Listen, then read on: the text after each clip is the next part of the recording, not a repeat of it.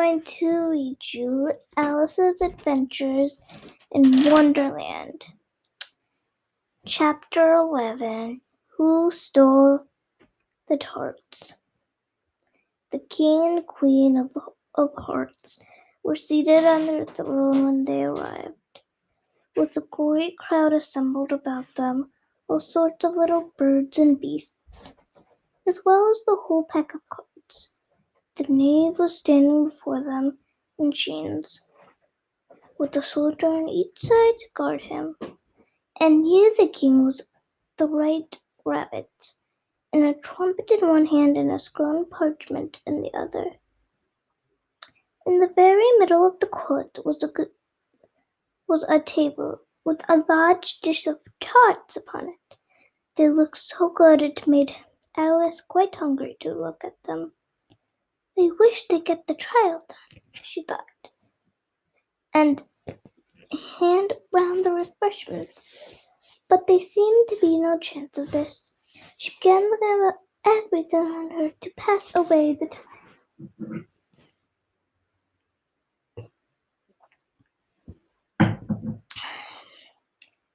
Alice had never been to a court of justice before, but she had read about them in books. She was always quite pleased to find that she knew the name of nearly everything there. That's the judge, she said to herself, because of a great wig. The judge, by the way, was the king, and he wore his crown over the wig. Look at the frontispiece if you want to see how he did it. He did not look at all comfortable, and it was certainly not becoming. That is the joy box, thought Alice. And those 12 creatures she wanted to say creatures, you see, because of some of them were just animals and some of them were birds. I suppose they're the jury, she said. She said this last word or two, 3 times to herself, rather proud of it. For she had thought, and rightly too, that very few little girls of her age knew the meaning of it at all. However, jurymen would have done just as well.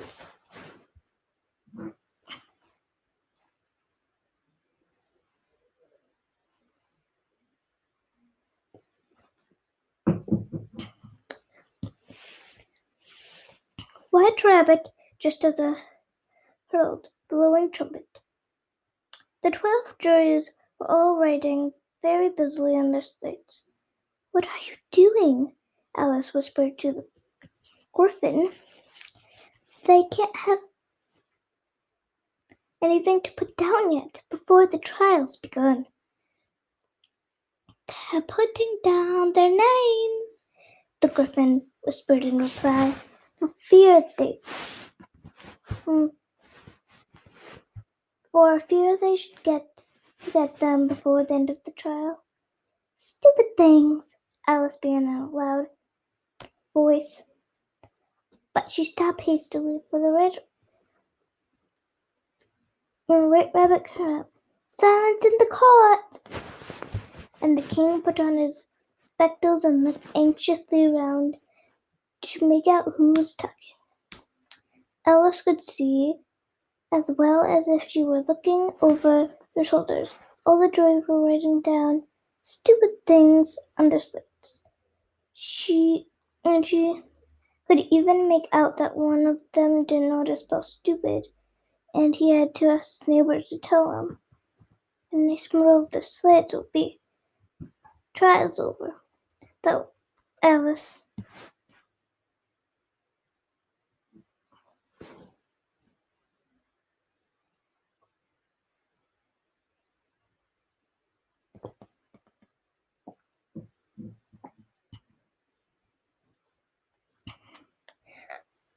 one of the jurors had a pencil that squeaked, squeak, squeak, squeak. This, of course, Alice could not stand, and she went round the court and got behind him, and very soon found an opportunity of taking it away. She did so quickly that the poor little jury, it was Bill, the lizard, could not make out at all what had come of it. So after hunting all about it, he was sure to write with one finger for the rest of the day. And this was of very little use, as it left no mark on the slate. Harold, read the caution, said the king. On this, the white rabbit blew 3 blasts on the trumpet. Boom, boom, boom, boom. And then unrolled the parchment scroll and read as follows. The Queen of Hearts, she made some tarts on a summer day.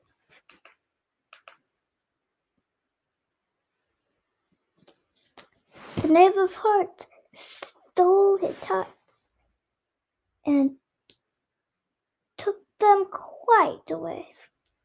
Consider your verdict, the king said to the jury. Not yet, not yet.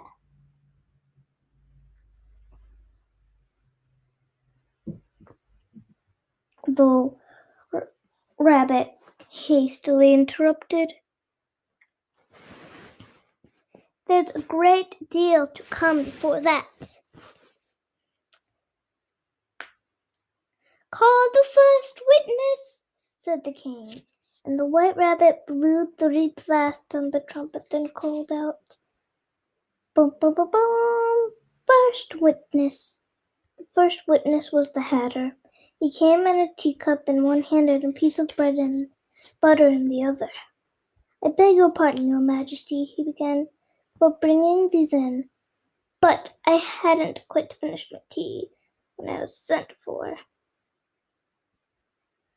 You ought to have finished, the king said. When did you begin?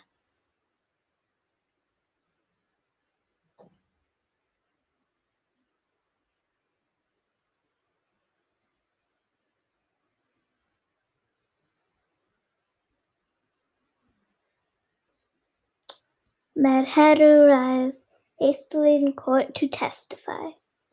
The Hatter looked at the March Hare, who had followed him into the court, arm in arm with the Dormouse. 14th of March, I think it was, he said. 15th, said the March Hare. 16th, added the Dormouse. Write that down, the king said to the jury, and the jury eagerly wrote down all these 3 dates on their slates, and then added them up and reduced the answer to shillings and pence.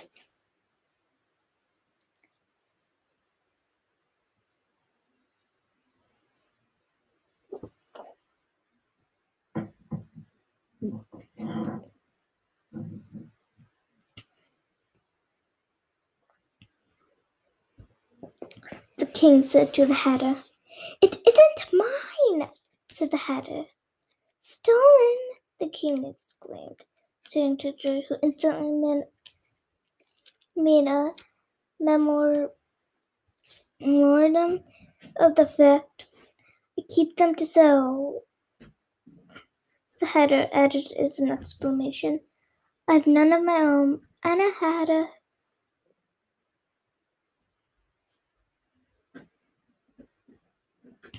Here the queen put on her spectacles and began staring at the Hatter, who had turned pale and vigilant.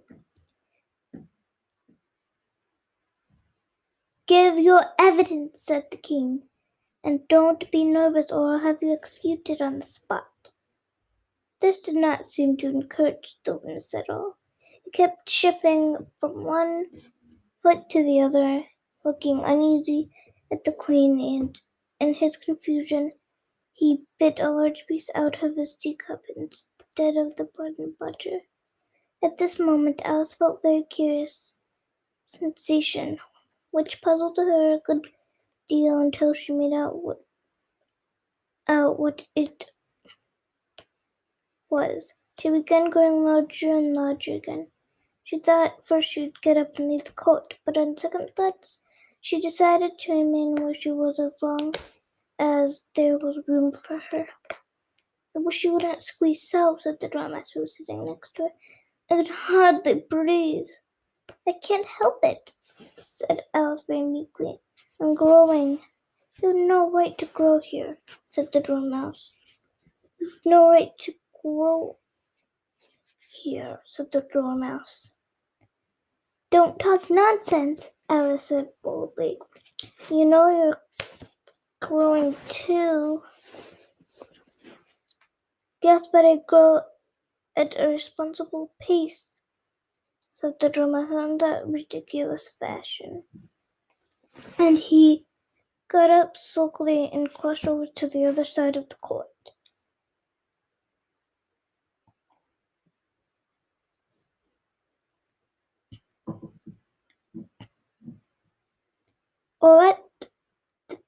All this time the Queen had never left off staring at the Hatter. Staring at the Hatter. And just as the Dormouse crossed the court, she said, one of the officers of the court, bring me the list of singers in the last concert, which was the orchard had trembled so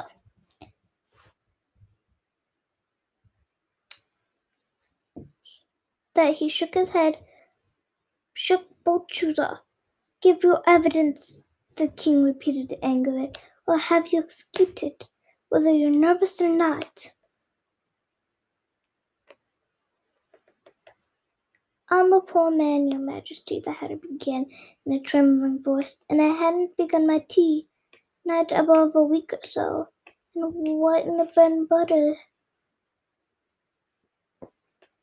Getting so thin in the twinkling of the tea. The twinkling of the what? Said the king. It began with tea, the Hatter replied. Of course, twinkling begins with the tea, said the king sharply. Do you take me for Go on. I'm a poor man, the Hatter went on, and most things twinkled after that. The March Hare said, It didn't, the March Hare interrupted in a great hurry. You did, said the Hatter. I deny it, said the March Hare. He denies it, said the king. Leave out that part. Well, at any rate,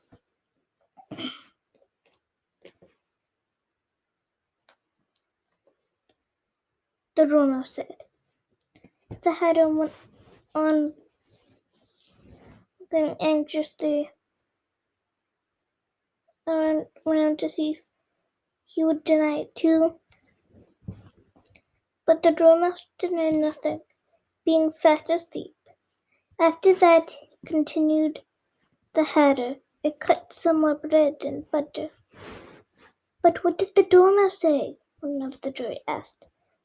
That I can't remember, said the Hatter. You must remember, said the Hatter. I remarked the king, or I'll have you executed. The miserable Hatter dropped his teacup in bread and butter and went on wondering, I'm a poor man, your majesty, he began. You are a very poor speaker, said the king. One of the guinea pigs cheered. It was immediately suppressed by the members of the court as that rather hard word. I will just explain to you how it was done. They had a large canvas bag which was tied up at the mouth and strings, and they slipped it into the guinea pig They slit the guinea pig head first and then sat upon it. I'm glad I have seen that done. I have so often read in the newspapers, the end of the trial there's some tense and applause, which was immediately suppressed by the officers of the court. Never understood what it meant till now. And that's all you know about it. You may stand down, continued the king. I can't go no lower, said the hatter. I'm on the floor. That it is. Then you may sit down, the king replied. Here another guinea pig cheered. It was suppressed. Come, finished the guinea pigs, thought Alice. Now we should get on better. I'd rather finish my tea, said the hatter, with an anxious look at the queen, who was reading a list. And the hatter saying, You may go, said the king, and the hatter left off the court without even waiting to put his shoes on, and just as hastily leaves. And take his head off outside, the queen added to one of the officers. But the hatter was out of sight before the officers could get to the door. Call the next witness, the king said. The next witness was the Duchess's cook. She carried the pepper box in her hand.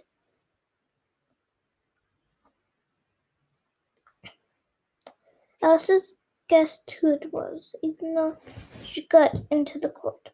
By the way, the people near the door began sneezing all at once. Give your evidence, said the king. Shan't, said the cook. The king looked anxiously at the white rabbit, with a low voice. Your Majesty must cross-examine this witness. Well, if I must, I must, the king said with a lounging air. And after folding his arms and frowning at the cocktail, his eyes were nearly out of sight. He said in a deep voice, What are the tarts made of? Pepper mostly, said the cook. Should I smell? Said a sleepy voice behind her. Color, that dormouse, the queen shrieked out. Behead the dormouse.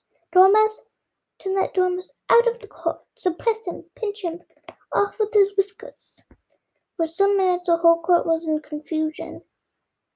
But the dormouse turned out, and by the time they had settled down again, the cook had disappeared.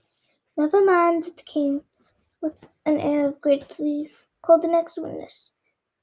And he, in a tone was really, my dear, you must cross-examine the next witness.